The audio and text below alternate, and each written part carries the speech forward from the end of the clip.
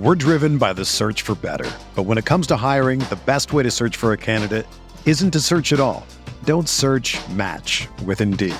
Indeed is your matching and hiring platform with over 350 million global monthly visitors, according to Indeed data, and a matching engine that helps you find quality candidates fast. Ditch the busy work. Use Indeed for scheduling, screening, and messaging so you can connect with candidates faster. Leveraging over 140 million qualifications and preferences every day, Indeed's matching engine is constantly learning from your preferences, so the more you use Indeed, the better it gets. Join more than 3.5 million businesses worldwide that use Indeed to hire great talent fast. And listeners of this show will get a $75 sponsored job credit to get your jobs more visibility at Indeed.com/Blue Wire. Just go to Indeed.com/Blue Wire right now and support our show by saying that you heard about Indeed on this podcast. That's Indeed.com/Blue Wire. Terms and conditions apply. Need to hire? You need Indeed.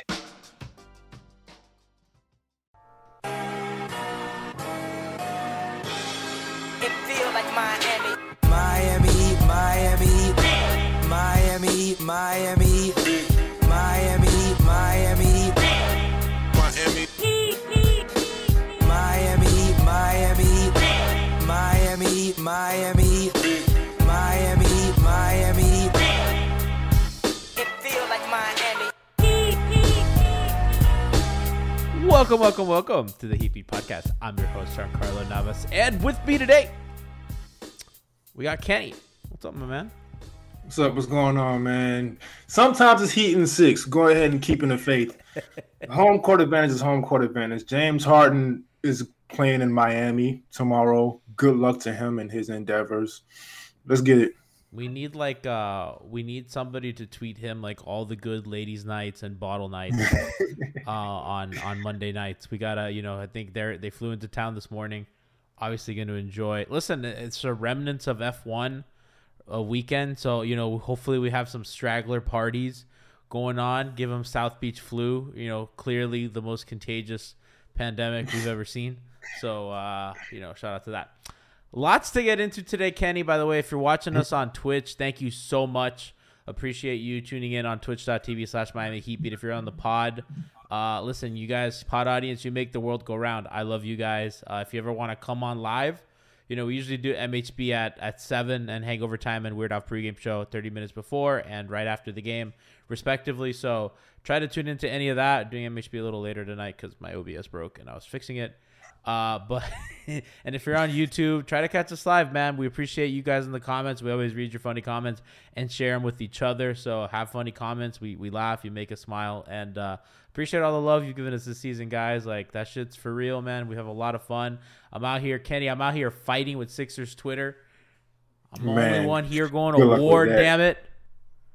I can't deal with Twitter anymore. It's just a lot. There's Heat. So I've since I've joined Heatbeat, my followers have tripled, and it's gotten to a point where it's just too much to reply to, and it's a lot of I'll tweet something, I get 50 of the same take.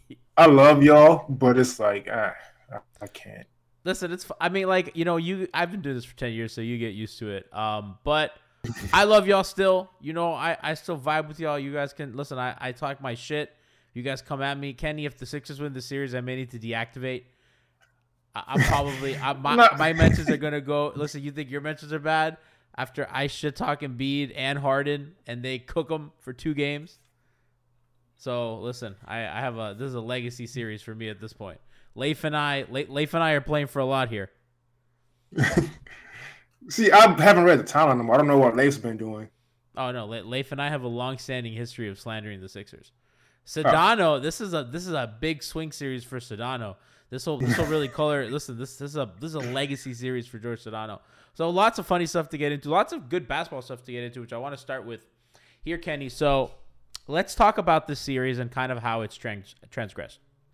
Heat had 2 games in Miami, beat the brakes off of them. Obviously, anytime DeAndre Jordan was in the game, it was just open season on the Sixers, right? They stood no chance. DeAndre, the one, and I've said this a ton, the most consistent thing about this Heat offense, maybe the only consistent thing about this Heat offense, is they kill drop. Yeah. right? They're just drop killers. And DeAndre Jordan in a drop, they absolutely just destroyed him. And really the rest of the units didn't matter because they would just kill those DeAndre minutes by so much. It didn't matter. So they win the 2 home games pretty comfortably. They get into game 3 in Philly.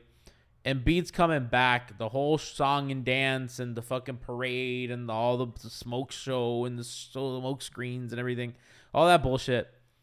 Embiid plays. Kenny, we don't have to like relitigate game 3, but just like quickly, it just didn't look. Ryan Proverio says fuck Philly with a prime sub. Love you. They just didn't look prepared for that moment. This is like a divorce from the basketball stuff. It just seemed like they walked a little bit into a buzzsaw in game 3. It felt like game 1 of a big series because it felt like, Kenny, both teams were kind of feeling each other out. And that building was crazy. It just felt like they just were not ready for that in any way. Yeah, these versions of the Heat didn't make any moves, but these versions of because Oladipo came back. These versions of each team just never played each other. Yeah. So they were it was like a Mayweather fight, just kind of feeling each other out, and then later on things happened the way they happened. But I will say game 3, I wasn't too discouraged and game 4, I wasn't too discouraged by anything the Heat really necessarily did. It's just shots weren't falling. And so that'll correct itself at home, I'm sure. And also, not to like go on a tangent, and I don't know if you're going to get to this eventually, but what was encouraging to me also that we kind of overlooked on Hangover Time last night is that the Sixers did the thing where they switched Embiid onto Jimmy, and that typically worked, but Jimmy absolutely torched him last night. And so that was encouraging for me also. That was a big thing. So in game 3, I don't think Embiid was really like ready to be himself, but they just did the Embiid stuff, right? They throw it into the post in Embiid. Miami fronts, they swarm. They try to force the ball out of his hands. Embiid just scores. They were switching every Harden and Embiid pick and roll. They would put PJ Tucker on Harden and Jimmy on Maxey, which left Kyle Lowry on one leg to guard Tobias Harris, which really didn't hurt them on defense, but on offense. But having Jimmy on Maxey, means that he's on the ball handler. So anytime Harden or Embiid or Harden or Maxey trigger a pick and roll, and Harden and PJ, damn it, Jimmy, I'm getting old. Jimmy and PJ were switching on to Embiid because they were guarding the 2 ball handlers, which were Maxey and Harden. And they were switching that pick and roll all the time, and they were fronting, and they were helping and recovering, all that stuff. And Philly's offense just shot a bunch of threes, and the shot diet was not really – Cooper Moore had tweeted about it. It's not like Philly generated a lot of better looks because of that. They just hit a lot of their shots. Danny Green did Danny Green shit that he does against the Heat all the time. And I think a lot of game 3 you could look at and say, okay, that is shot variance correcting itself on both sides. Miami regressed a little bit to their mean, and Philly, progressed to the mean. Let's come to game 4, right? So now we have actual, we have a game under our belt where everybody played. We kind of know how the teams are going to play coverages because a lot of the season Miami played Embiid one-on-one, right? They would have Dedmon and Bam in single coverage. And what a lot of what the Heat did, as my camera goes out, is they would send help late on the basketball move and force Embiid into jumpers. And Embiid hit a lot of those jump shots. And I tweeted this and I talked about it on the pod a couple of days ago. He just killed him with size, and those guys are PJ and Jimmy and all these guys are just not big enough to contest his jump shots. Enter game 4. Miami fronted, and I think, Kenny, the first couple plays of that game, it was Harden lob. Embiid, so Philly would do what Miami does, where they vacate one side in the pick and roll. So Danny Green's in the corner, and then Danny Green kind of does the Danny Green cut, goes from left to right on the baseline, and just goes like from corner to corner as Kenny gets his camera situated. And the Heat are in single coverage against Embiid. They're fronting Embiid. Harden throws the lob over, and they have no help because the Sixers vacate the corners. Miami has no help. And that's just an easy bucket for Embiid. So, Kenny, that's what the Sixers did. That was their big adjustment. They're like, let's vacate the side. If Miami wants to front, let's let them front, right? You'll front, but Harden's on the pass, right? So they're just running a pick and roll, right? Getting the switch they want. Jimmy's fronting, and then Harden's just throwing target practice. And that's really that's how the first quarter went. Yeah. Go ahead. And there were a lot of positions I will give the Heat credit where that didn't necessarily work. But after a while, they started to get it together, and then obviously the Heat had to make the adjustment that you're going to get into at a certain point. Yeah. So that went on, and then I thought what the Heat did was, as the game progressed, they put Bam. They stopped the switching in the second half because it wasn't working. The other thing that the Sixers did, which I thought was really interesting, so they would press their guys really high to give them empty sides and all that stuff. And then they threw a different wrinkle in where they would have kind of Danny as a decoy. So instead of emptying the side, they'd re-vacate it, and then you'd be so focused on Embiid that Danny Green would spring open, or Max, or whoever. So the Sixers did that a couple times, which I thought was a nice little wrinkle to what their offense was. And Miami said, "Fuck this." Oh, the other thing the Sixers did was they put Embiid at the nail, and if you're gonna front Embiid at the free throw line, well, if you get that switch, and if it's Oladipo or Jimmy or PJ, Embiid one-on-one at the free throw line is going to win that every time. Because what you got to do is you got to swipe down on the ball. You're probably going to foul. Or, he's just going to kind of hit a floater over you, and that's really like an uncontested floater because you're just not tall enough to contest. So that was really the Sixer offense in the first half. Miami adjusted, and you kind of talked about it. They put Bam in single coverage. They're like, all right, Bam, we're dropping pick and roll with you. Every time they run shit, we're dropping. And you're going to stay on Embiid, and you're going to fight for position. He caught that stupid fourth foul. Such bullshit. Yeah. And Kenny, I thought he did a fantastic job. I thought Bam was exceptional on defense in the second half. He was, and that's what I want to see more of, because like you said, switching a smaller guy on Embiid may not necessarily work, because giving Doc the credit, I know we have a lot of jokes for Doc, and I know we talked about it off camera, but Doc does make really good adjustments in games that time. So he did what you mentioned, and then the Heat had no answer for it. And so they went ahead and they put Bam on him, and Bam is such a phenomenal defender that he does have the size issue. We understand that, but he typically guards Embiid well one-on-one. He actually guards Embiid incredibly one-on-one typically, and that's what happened in the second half. But what happened after that is Harden just hit some tough shots, and you kind of just can't really do anything about that. Yeah, and I think, Kenny, as the game kind of winded down, the offense got more and more Harden-centric. Partly because I thought Miami was just really effective. Bam was just denying Embiid the ball. And they were eating a lot of clock because they were like, okay, let's feed our best player the ball. And Bam is fucking fighting with 4 fouls, by the way, which is just the fucking balls on that guy because of the way that the games have been called. And Embiid, obviously, dude, deservedly so a superstar. Right? Like, and he's like Shaq. He gets fouled a ton. He's not as much. I don't really like want to like call him a grifter or anything. I hate giving that guy credit, but he's a fucking monster. He's great. So Bam, the fucking balls on Bam to fight, to position, to ball deny, all that stuff. And the Sixers end up eating a ton of clock, all those possessions. Cooper Moore talked about this today too. And what happens is that Harden's like, well, okay, I don't have a pass for the angle. And once I give it to Embiid, he has to catch. He has to kind of reset, kind of set his feet, all that stuff. That's just not enough time. I'm a dance and take a step back, right? Because also Miami is going to help in. As soon as Harden takes a dribble, they're helping in immediately. And by the way, Miami's not switching anymore, at least those Embiid actions. So he has his initial defenders, whether that's PJ or Jimmy or whoever. So it's not like he has a good matchup anyway. So he's just taking these step backs, whether it's Depot, Jimmy, all these guys. And he just hit a ton. You know what I mean? And that's just backbreaking. We're driven by the search for better. But when it comes to hiring, the best way to search for a candidate isn't to search at all. Don't search, match with Indeed. Indeed is your matching and hiring platform with over 350 million global monthly visitors, according to Indeed data, and a matching engine that helps you find quality candidates fast. Ditch the busy work. Use Indeed for scheduling, screening, and messaging so you can connect with candidates faster. Leveraging over 140 million qualifications and preferences every day, Indeed's matching engine is constantly learning from your preferences, so the more you use Indeed, the better it gets. Join more than 3.5 million businesses worldwide that use Indeed to hire great talent fast. And listeners of this show will get a $75 sponsored job credit to get your jobs more visibility at Indeed.com/Blue Wire. Just go to Indeed.com/Blue Wire right now and support our show by saying that you heard about Indeed on this podcast. That's Indeed.com/Blue Wire. Terms and conditions apply. Need to hire? You need Indeed.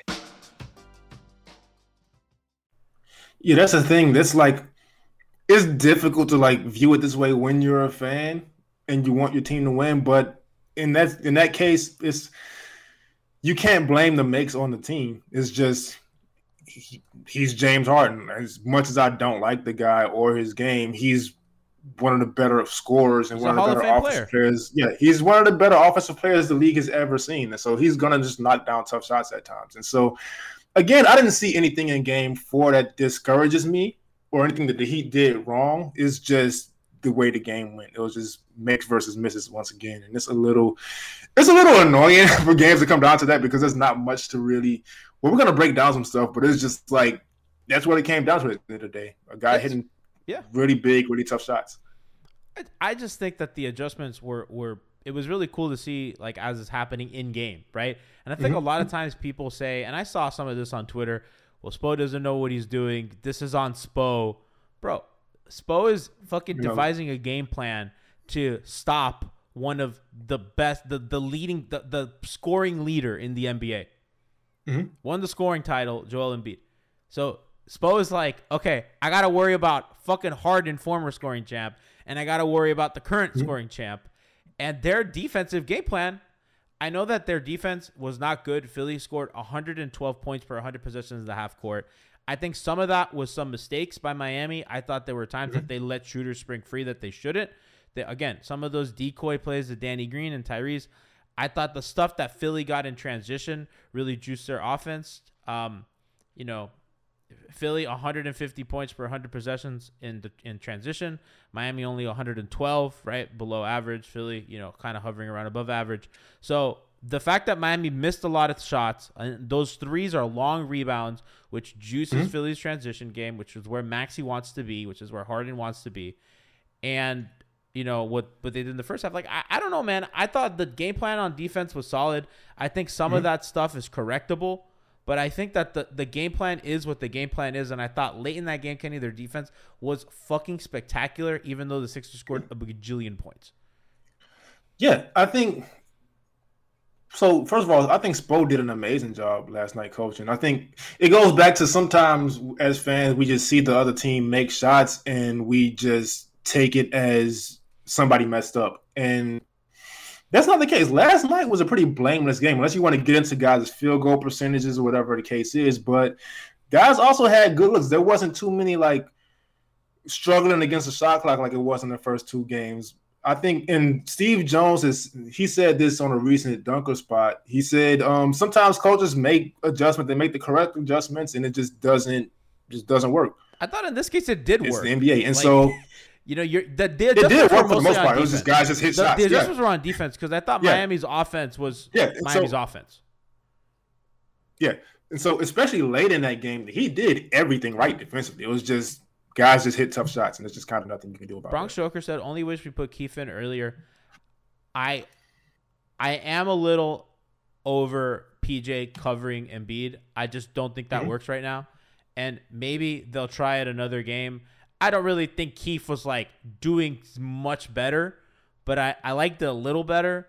And I think on offense, I don't know. It's like it's not moving the needle much for me, but I think they got to do something. If Dedmon's not going to play next game, they have to do something other than PJ at center again. And he'd use Yurt as a toothpick because we saw that all regular season long. So. And chat's clamoring for the Duncan stuff, and we're going to get into Duncan, and we're going to get into Lowry. Yeah. I just wanted to start on defense because, to me, that was where the battleground was. It was how Miami was responding defensively to Philly and how they countered every Philly punch, and it worked. So, like I said, the stuff with the fronting and the way that Miami just kind of just put Bam on it and how that worked and all that stuff, which I thought was a really important adjustment for them to make. So really quick, so I do want to mention Markieff because I was someone who wanted to see him play because he does he's good to have in that weak spot in the zone, but Embiid covers so much ground and Markieff doesn't stretch the floor enough for me to still think that's necessarily going to work. And so I'm just hoping for Dedmon to come back to where at least it's not – we know Dedmon's not there for offense, and then it's fine. He has the size for Embiid, and then – PJ at the 5, I'm not. Maybe when Embiid is on the bench, then You know you what's give funny, Kenny? It's not Bam. even like Yeah. they're getting crushed rebounding those minutes. It's They're that not. it just puts Embiid in dangerous scoring positions, and you just invite. I think Yeah. they can, Kenny. The other thing that, and it was Frankie that pointed it out on the timeline when I was tweeting the videos. And you can check my thread at Janabas103 on Twitter, where I kind of get into a lot of detail with the film clips. Frankie said they're not putting any pressure on the pass that Harden's making to Embiid. And I think that's the other, if there's an adjustment to be made, and if they want to play PJ at center, what they can do is they could put a little more pressure on the pass. I understand the theory why you don't want to, because you'd rather Harden take the step back three as opposed to getting into the paint, especially when Embiid's already being fronted. He can seal, right? Put a guy on his back. I get the thinking. I just think that you're just making it too easy for them. And I'm not saying that you got to do it all the time. Yeah. You mix it up, but especially in minutes that PJ's playing center, if that's really the route that they want to go. And again, I don't even think that's like the wrong answer if Dedmon can't go. And I just wasn't moved by Keith's minutes. Maybe you try him a little bit. Maybe they try him like how Spo used to do Mike Miller, kind of a quick pull and never see him again if he doesn't look good. But I don't know, man. That's kind of where I am with that. Yeah, and I think, well, we got to remember too, PJ was in foul trouble, and part of that is the size disadvantage. I don't like the way Embiid plays. He does flop, but at the same time, he is just huge, and he's gonna get hit sometimes, and you kind of have to call it sometimes. So, fuck, I don't know, man. I think maybe you give PJ a little more chances, but it is getting a little more dangerous now because once Embiid does catch, you do have to swarm him, and then you do have guys shooting the lights out on their team. So I just genuinely don't know. Yeah, I mean, like I said, I think putting more pressure on the pass, because Maxey is not making those passes, and they very specifically have Harden trigger those actions. I think making Maxey more of a playmaker is one of the other adjustments you can make on offense. I already think they load up on Harden enough, but I do think that they need to encourage the Maxey matchup, whether it's giving Maxey certain switches or certain traps. That could be a way to kind of encourage that and put some size and play passing lanes or whatever, or just make those passes difficult. And I think making Embiid a bit of a passer as well. And there were some possessions that when Bam single covered against him, you make the pass difficult, and once the entry pass comes, you double on the catch. Because Miami does a lot of like pre-doubling, right? Well, they'll shade over right before the guy even gets the ball. Or like a guy will get the ball or like Embiid will get the ball and he'll be like posting up or he'll be working. And it's not a hard double. It's like a shade double, like PJ splitting the difference between him and his man. And it's effective sometimes, but I just think at this juncture, they need to hard double on the catch, force him. He loves to turn to that little turnaround on the left shoulder. Force him to do that. And if he's going to hit those shots, then congratulations. But they have to give him different looks. So what I did see, and maybe you can correct me, I did see in the first half they were doing that. They were doubling him on a catch, but it was after switching the smaller guy on him, where it's not really going to do a whole bunch of stuff for you. So I would say keep Bam on him. And Oladipo has done a great job of digging into the post when Embiid catches and getting those deflections and getting those steals. So I would like to see them keep Bam on Joel and have, well, whoever's nearby, maybe it will be Oladipo go ahead and double as he catches. When they were doing it late, it was Jimmy coming over, which I think the extra size and the kind of IQ helps. So like stuff like that, I think is important. In terms of that, when Bam is the one denying the ball, the Sixers eat a ton of clock because Harden's not racing up the floor. You know, Harden's their point guard a lot of the time. Harden's walking the ball up, so they're already getting into their sets a little late. Yeah. And the fact that if you're eating more clock with them getting... So when Embiid catches the ball, he needs to go. So that's why you want to double on the catch because they ate a lot of clock. When there's a small, you just do the switch and it's an easy pass. There's not a lot of time going. And once Embiid catches, he has 10 on the clock. And the possession is going to end with him, right? So 10 on the clock, he has time and he knows it. You know, but when you force that pass with 8 or 7 on the clock and you double immediately on the catch, that's different. Now he needs to make a move under duress, and I think that if you're Miami, you need to dictate the terms of engagement in this series. Your defense is better, and I know that Embiid is a mismatch nightmare for anybody, but I think that that's what they need to do. I thought they did that in the second half, which is why Embiid was a little quieter. And if not for Harden heroics, Miami wins that game. And we're going to get into the offense now because Chaz is like clamoring for Duncan and talking about, but defensively, I thought they did enough. And really, I thought they scored enough to win. I mean, Jimmy gave you 40. Bam and Jimmy combined for like 60 something.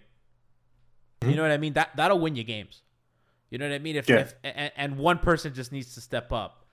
The Sixers played a ton of drop early in the game. I thought Tyler got a lot of what he wanted. It just stopped falling, which I don't know how you feel about that, but it happens. Yeah, it happens. But I like the looks that he got. Something that's interesting, Kenny, and this I think dictates a little bit of what Miami's doing. The Sixers force a lot of non-corner threes. So Miami 13 of 20, Miami 5 of 28 from non-corner threes. Which is, I think, that's probably the what 28 attempts from non-corners. Miami only shot 6 corner threes. Which I think if you're Miami, you want that to be a little more of your offense. Getting guys out of the corners. And if you're going to do those non-corner threes, that has to come off handoff actions. Then it can't be Jimmy and Oladipo. Because a lot of those were Oladipo at the top of the key, right? Jimmy at the top of the key.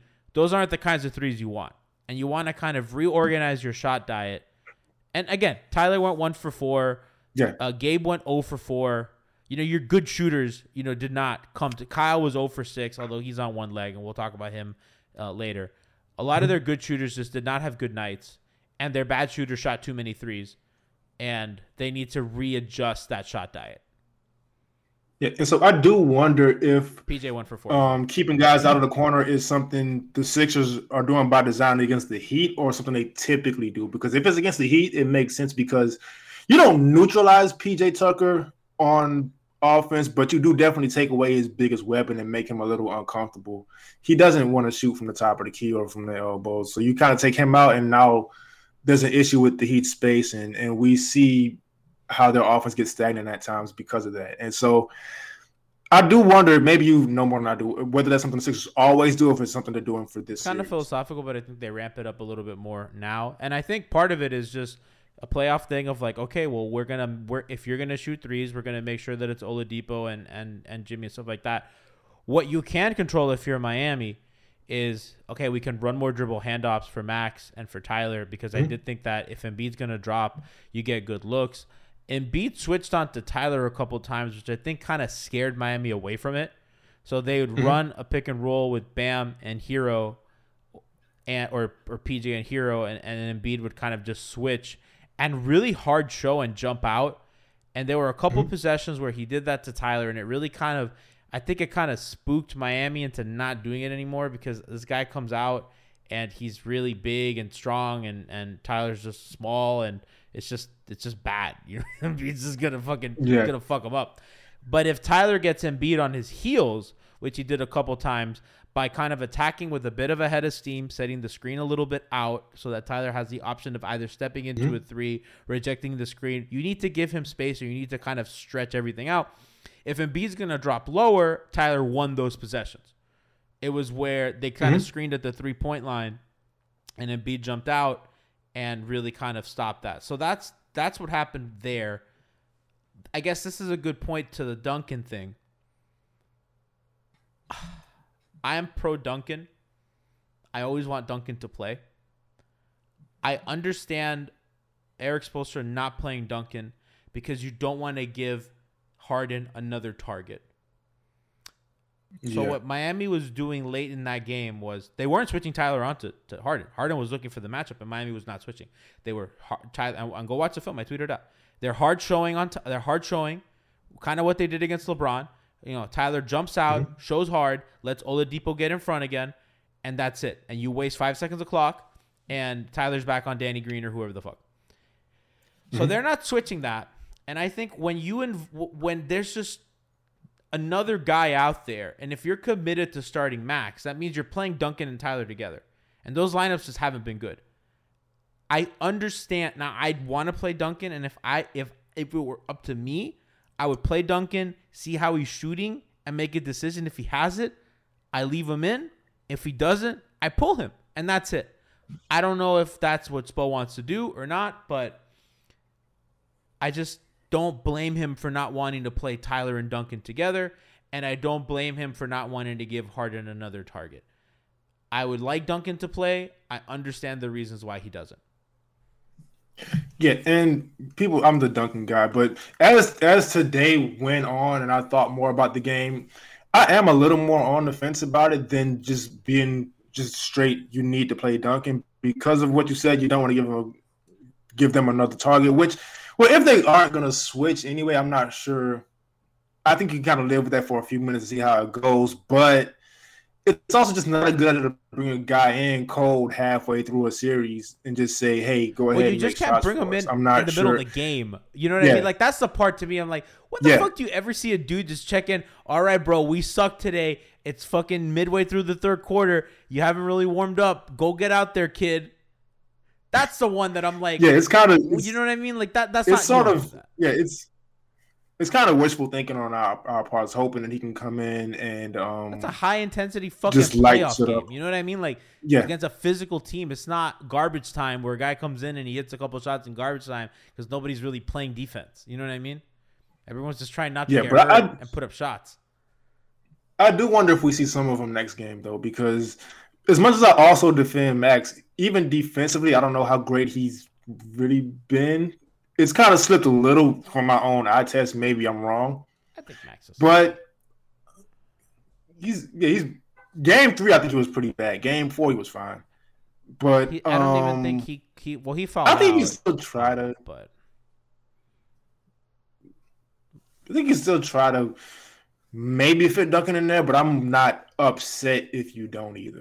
I think that they'll probably try it because the noise is pretty loud and.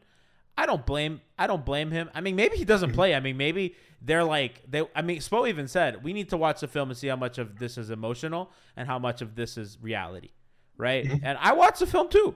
I like the looks they got. Yeah, Miami was one of the best 3-point shooting teams in the league. I don't think they're going to be that bad from 3, and guys just shoot better at home.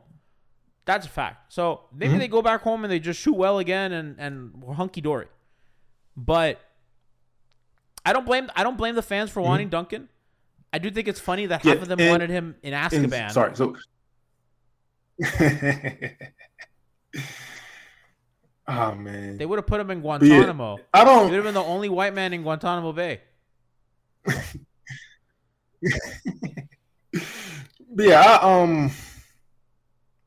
I don't know. It's tough. I would like to see him out there, but again, I just completely understand if he's not, because also both games the Heat went on runs, but they were right there, and they didn't necessarily need to bring him in. You don't want to cut a 15-point lead. Yeah, you don't want to cut a 15-point lead down to 4 and then change the lineup and bring some shooting in. And so Spo just has a tough. It's a tough job. It's a tough job. And hey, man, like I get it. I want Duncan to play, but again, there are reasons he's not, and it's not an indictment on him. It's just a really tough thing to manage. I want him to play. I would like him to play. If it were up to me, he'd play. I just want to be clear with the audience. I understand why he doesn't, and I think there's a justifiable reason why he doesn't, and I don't think it's Spo's an idiot for not doing it. Because I think when fans oftentimes clamor for something, they don't look at the alternative. And they're going to be like, well, the alternative is we lost. And at the end of the day, the scoreboard's always right. But obviously, we don't operate with those things in mind as we're doing our jobs, and we shouldn't be governed by. We shouldn't be results. We are results driven, but you have to look at the big picture and what the film shows. And I don't know, man. I like the looks they got, and it's how much you trust these dudes to hit shots. I mean, maybe listen. Yeah. I don't really feel good about Gabe hitting big shots in a big playoff series. I'll be honest with you. I don't. Yeah. I probably trust Max to do it a little more. I trust Gabe. Not really. Do I think, Gabe was kind of bad. Maybe Duncan should play a little more? Yeah. You lose a little bit of ball handling, but I think Depot's been good enough that you try to, but then at the end of the day, when you cut some of that ball handling out, now you have to get Jimmy Butler to play a little more because you need a ball handler at all times. And now we're back to where we were last year. Where Miami didn't have a ball handler when Jimmy's off the court. You have Depot, right? I think Depot's been pretty good, but Depot's not a point guard, right? So the Lowry injury, and again, we're going to get into him in a second, really kind of fucks everything up. But also, I think at the end of the day, it's going to be like, do you play Gabe or do you play Duncan? I don't think Gabe's had a good game in a while this series. Maybe game one was his last good one, if that. We're looking at his minutes getting cut. I think Caleb just being out of the rotation makes sense. He just doesn't have umph or anything. Maybe they try him again to get a little more length on some of that help on Embiid. Gabe's also too small in this series, and I just think that they need size on Harden, and I just don't really think. I think Gabe's main purpose is to stay in front of Maxey. That hasn't really worked out anyway. So if anybody's minutes should get cut, it's Gabe's, and we should give Duncan a little look there. But then again, you lose ball handling in your backup point guard. Right, yeah. And so you kind of stuck with Gabe in a sense because, like you said, we don't want Jimmy handling too much. Even though it did work out last game, he went Jimmy, which is great. But you can't take away too many of your backup point guard's minutes when your starting point guard is clearly injured and probably shouldn't be out there. I don't think he's playing tomorrow. Yeah, and it sucks, but he rehurt it in the game. I don't think he's been nearly. He was bad. I don't think he's been nearly as bad as people have been saying. I thought he was fine on defense. I think as far as the shooting, on offense, he was just a big thing. On defense, he was fine. Yeah, but you just can't take away too many of Gabe's minutes because of that. And again, Vic, he is a capable playmaker. Vic is, and so is Tyler. They have capable playmakers and capable point guards, but go ahead, finish. It's just not when enough. I'm saying it's just not enough. When you take capable guys and put them capable guys in secondary roles, when you upgrade, promote them to primary, that's where you get problems. That's where turnovers come up. That's where stuff happens, and that's what you want to mitigate. And I think there was in game 2, there was like way too much Gabe Vincent pick and roll for me. There's just at times when this offense looks bad, a lot of times it's like there's just way too much Gabe Vincent handling the ball. There's like way too much Max Strus like shooting. And I think they need to find the balance without Lowry. And I know that their record, I think they haven't lost a playoff game in where where Gabe starts, right? Again, 3 of those against the Hawks. And then 2 against Philly without Embiid. So, we can say that. But I don't think Kyle should play. I think he's just not right. And maybe their title hopes were gone in that first round series when he got hurt. But he needs to rest. And whether that means rest up until game 2 of the next series, if they make it that far, then so be it. But that guy can't be out there. I thought Jimmy's quotes at the end of the game were incredibly telling. I think that they all agree that he shouldn't be out there. Honestly, I thought it was a bad look for the team to have him out there. He clearly did not look right, and especially after he reheard it, he played up until the fourth quarter in which he sat. You know what I mean? And I made fun of the Sixers for playing Embiid, but who we gotta be honest here that was just not a good look from Miami. And I know that these guys are warriors, but it is what it is. I'm trying to find the Jimmy quote on Kyle because to me it was pretty rough. Jimmy goes, we want to get back to being defensive minded. And then he said on Lowry wanting to push through, this is via Tropical Blanket, AKA Troppy Baby, for 5 reasons. Says, we understand that Lowry wants to push through, but we also want our guys to be safe, man. That's your peer saying that. You know what I mean? Yeah. So I'm not sure if he plays.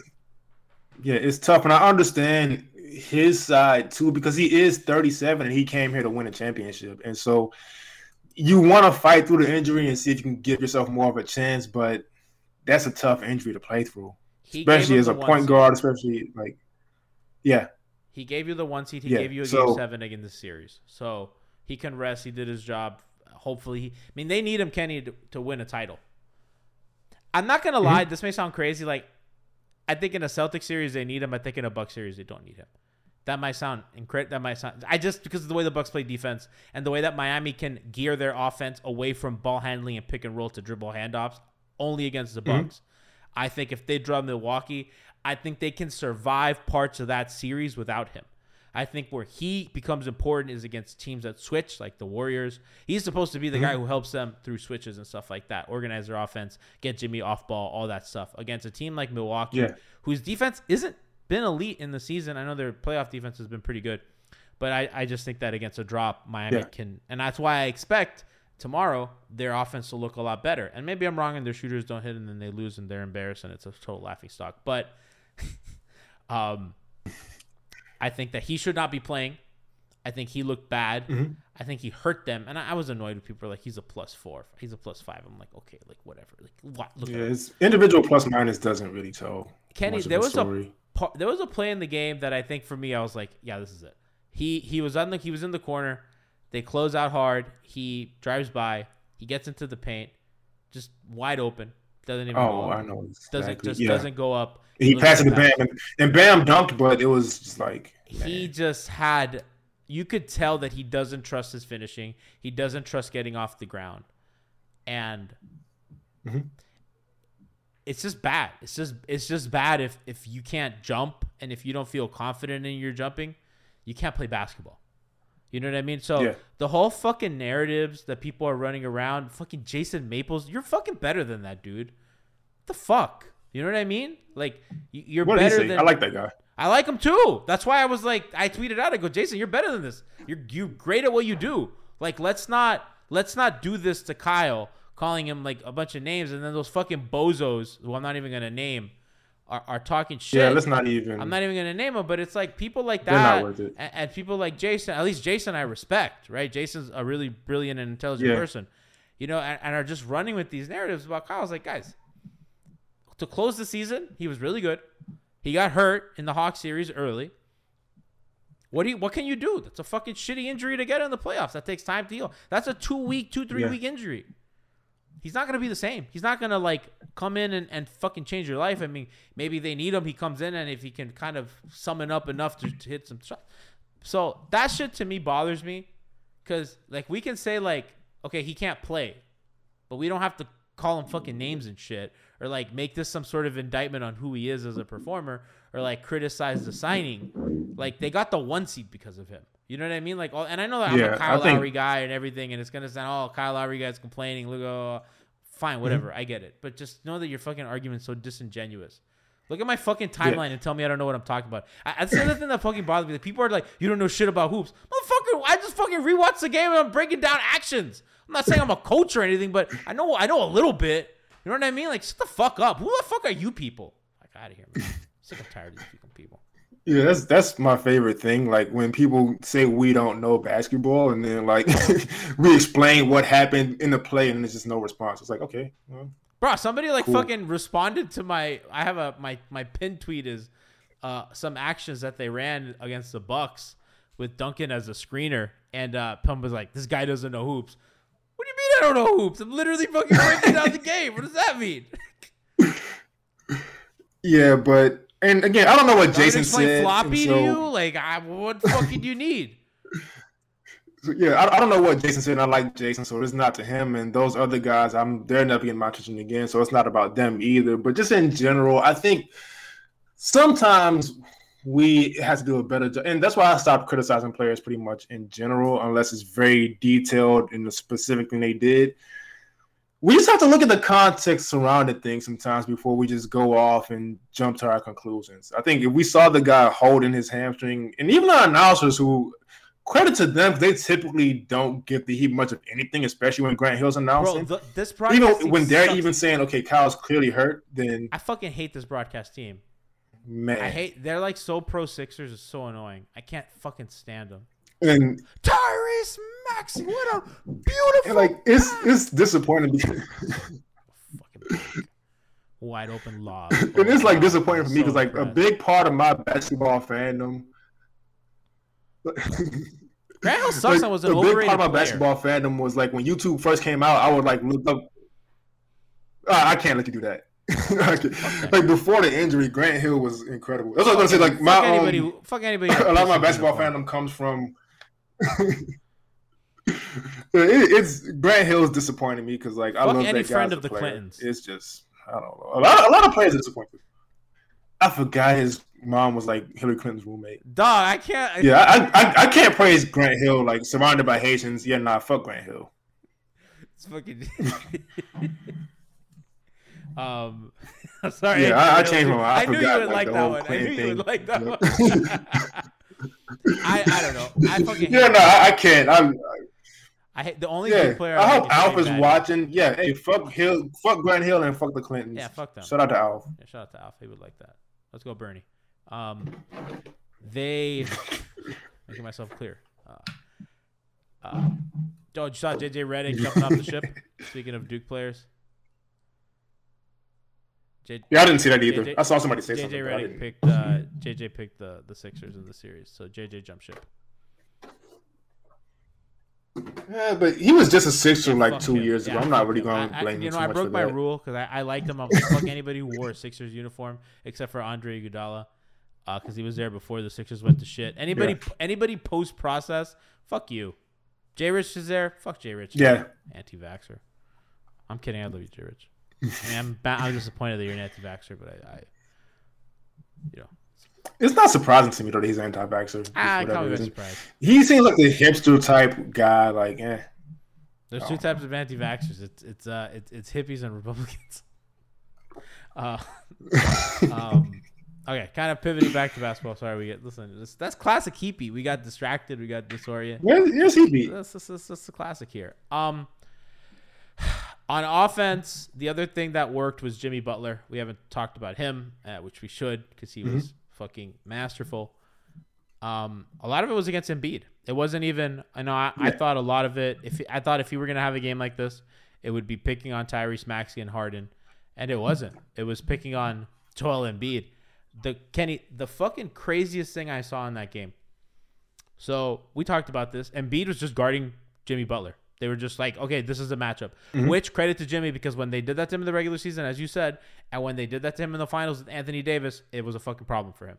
When Maxi Kleber was guarding him, he had struggled with this all year. And credit to him, he looks a little healthier, a little more burst, getting by guys. The series of fakes, the looking for contact from these bigger guys, and finishing strong, going up. Credit to Bam for helping. Right, there were a couple times there was a play where Embiid stepped up to double. The Sixers did not double Jimmy at all. The one play they did, Bam immediately darted to the rim. Jimmy got him for a dunk. Bam was fucking so awesome that second half. It's just heartbreaking that they lost, because I thought that they played so well down the stretch.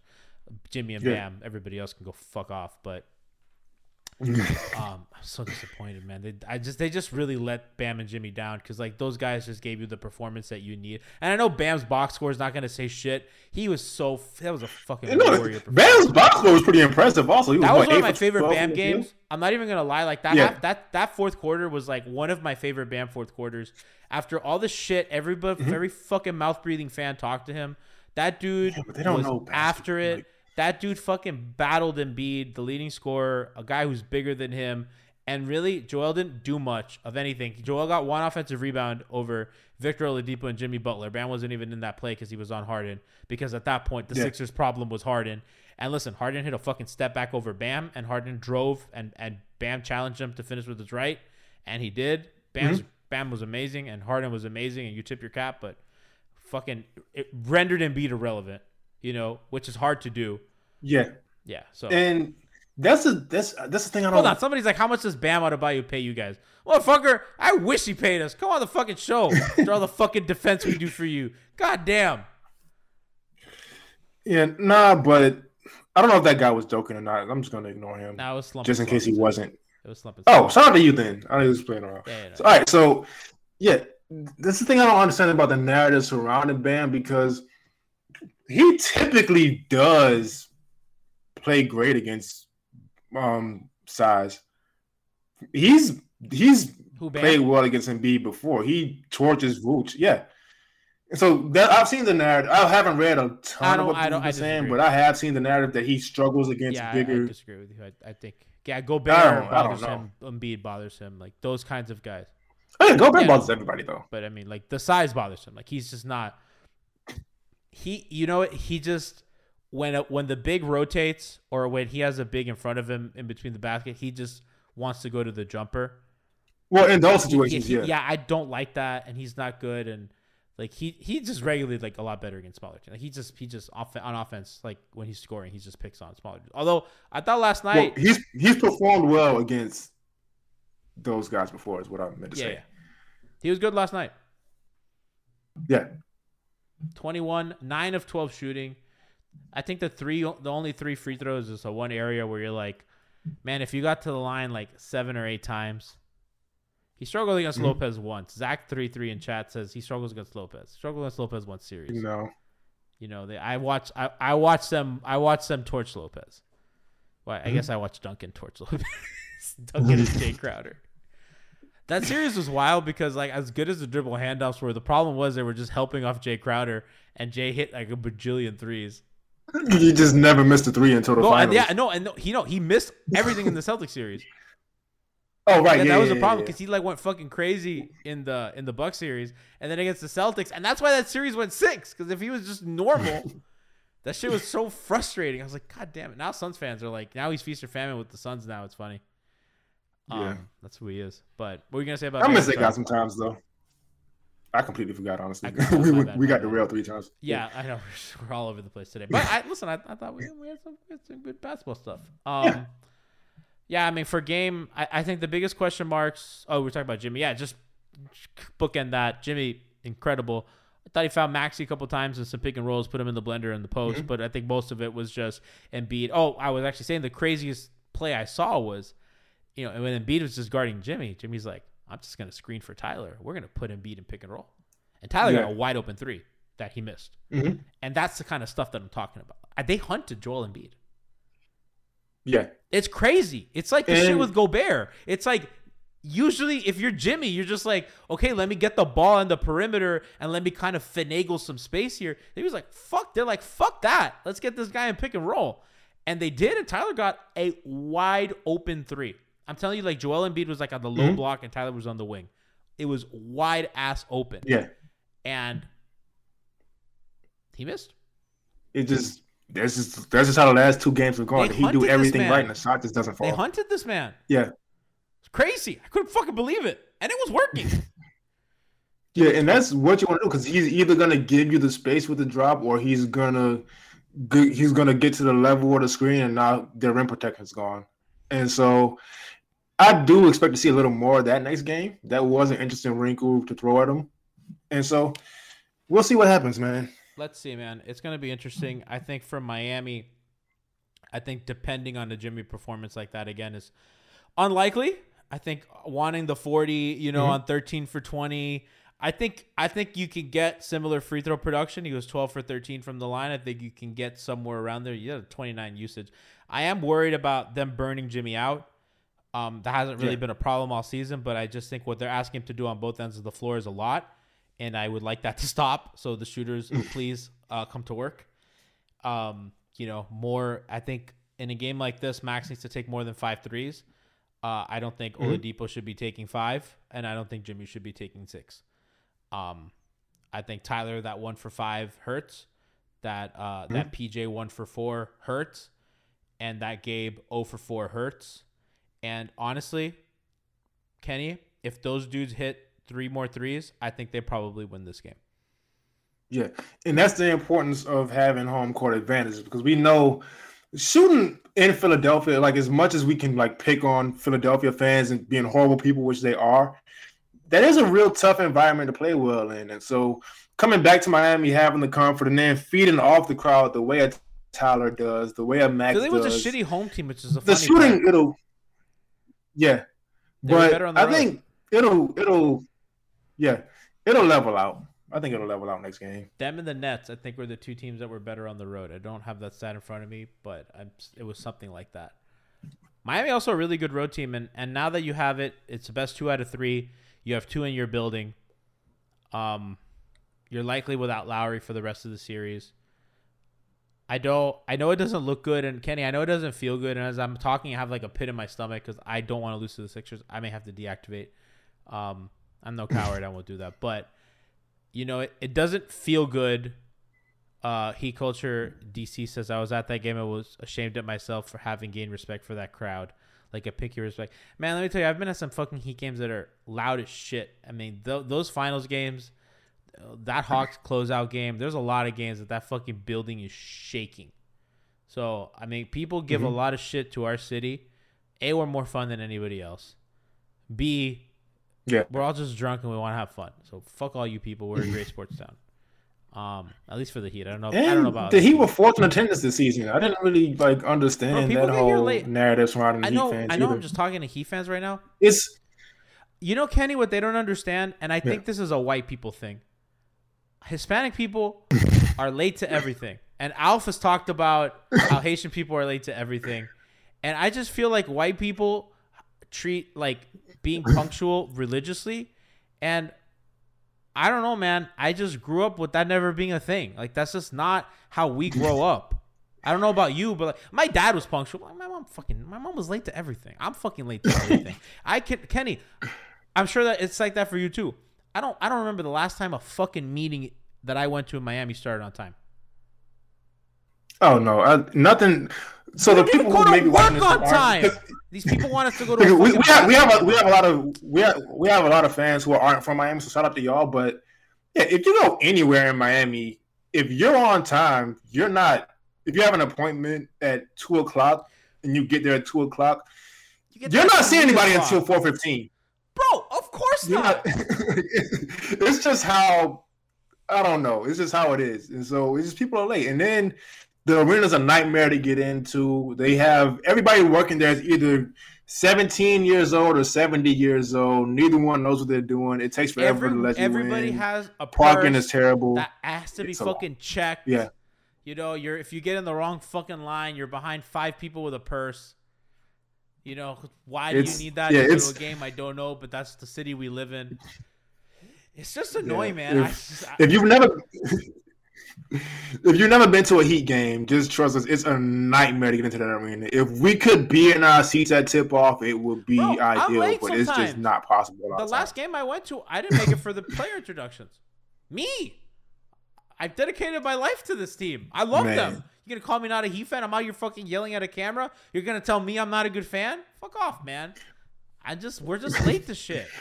Look, if you set your GPS to where it says you're going to arrive at 7:20 for a 7:30 game, you're getting there at halftime. It's just sometimes it's we're what just it late is. because we just don't give a shit about time is not sacred. Yeah. I don't remember the last time I was on time for a reservation. I just don't, and nobody cares. Reservations are tough because typically it's with a date and like. Who cares? If we're not on time, listen, I don't think I've ever dated a woman who was on time or anything. So reservations are tough. I mean, anybody, just anything. It's all like that. A dentist appointment, anything. So I'm just sick and tired of fucking hearing people. It's all white people that don't live here that just don't get it. I don't know. That's just why we didn't grow up that way. I'm sorry. Yeah, it's all right. We're on island time. Just deal with us. So exciting stuff going into game 5. High stakes game. This is a series. This is fun. I don't like the national talk about the Heat right now. It's like everybody's just saying how they're dead in the water. Everybody's on the fucking Philly train. Philly fans swear that everybody hates them. I think that other fan bases hate them, but I don't think the media hates them.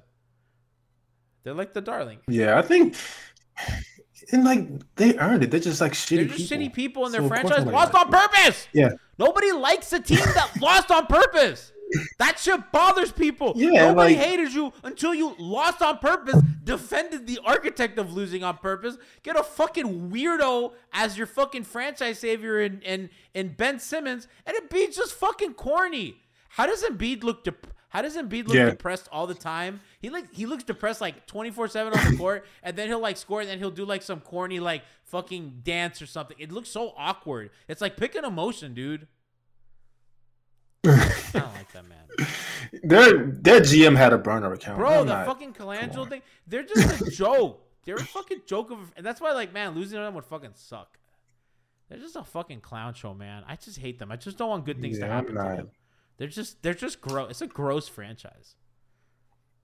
Then they went and got hard. I don't even like Philly. It's not even like that nice a city.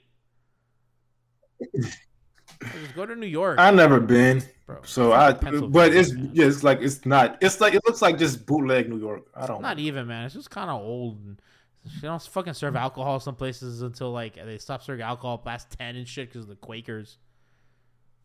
Fucking, I don't know, man. Shit sucks. Man.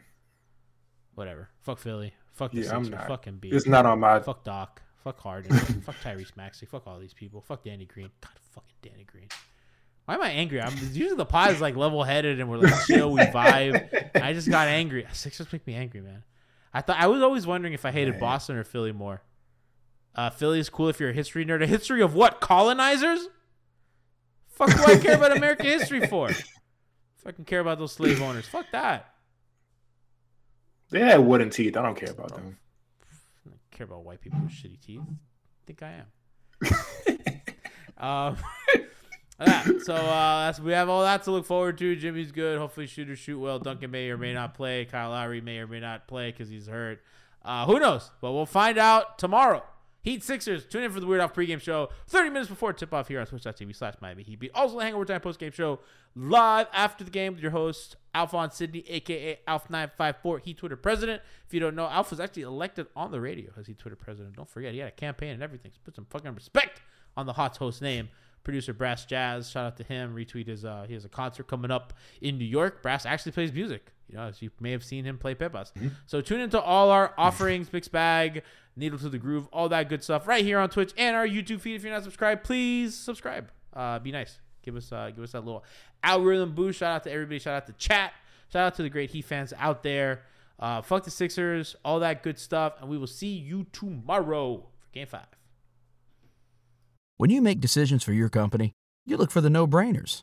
And if you have a lot of mailing to do, Stamps.com is the ultimate no-brainer. Mail checks, invoices, documents, and everything you need to keep your business running. Get rates up to 89% off USPS and UPS. And with the mobile app, you can take care of mailing on the go. Make the same no-brainer decisions as over 1 million other businesses with Stamps.com. Sign up at Stamps.com with code PROGRAM for a special offer. That's Stamps.com, code PROGRAM.